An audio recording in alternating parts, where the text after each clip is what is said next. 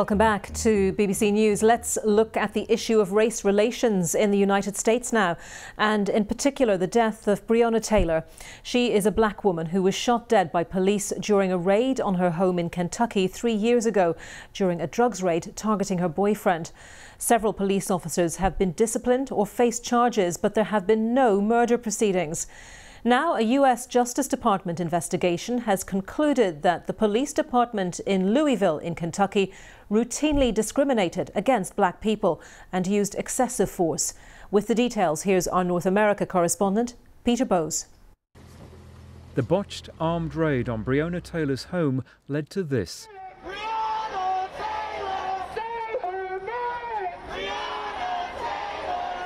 Months of protest demanding that the police officers involved be held to account. The medical technician had been asleep with her boyfriend when officers burst into her apartment. She was hit with 6 bullets and died. The outcry that followed helped fuel the Black Lives Matter protests. Now, a Department of Justice investigation into the Louisville police has found that it engaged in a pattern of civil rights violations. They include the use of excessive force, including unjustified neck restraints, the unreasonable use of police dogs and tasers, searches based on invalid warrants, and unlawful discrimination against black people. This conduct is unacceptable. It is heartbreaking. It erodes the community trust necessary for effective policing, and it is an affront to the vast majority of officers who put their lives on the line every day to serve Louisville with honor. And it is an affront to the people of Louisville who deserve better.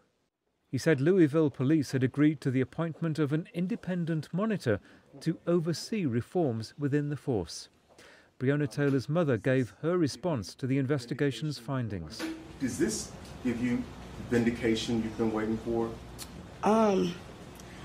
No, I mean, it's heartbreaking to know that everything you've been saying from day one has to be said again through this manner, you know. That it took this to even have somebody look into this department.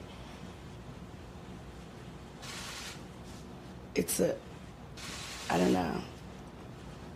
3 years after the killing of Breonna Taylor, the use of excessive force continues to call into question police tactics around the country.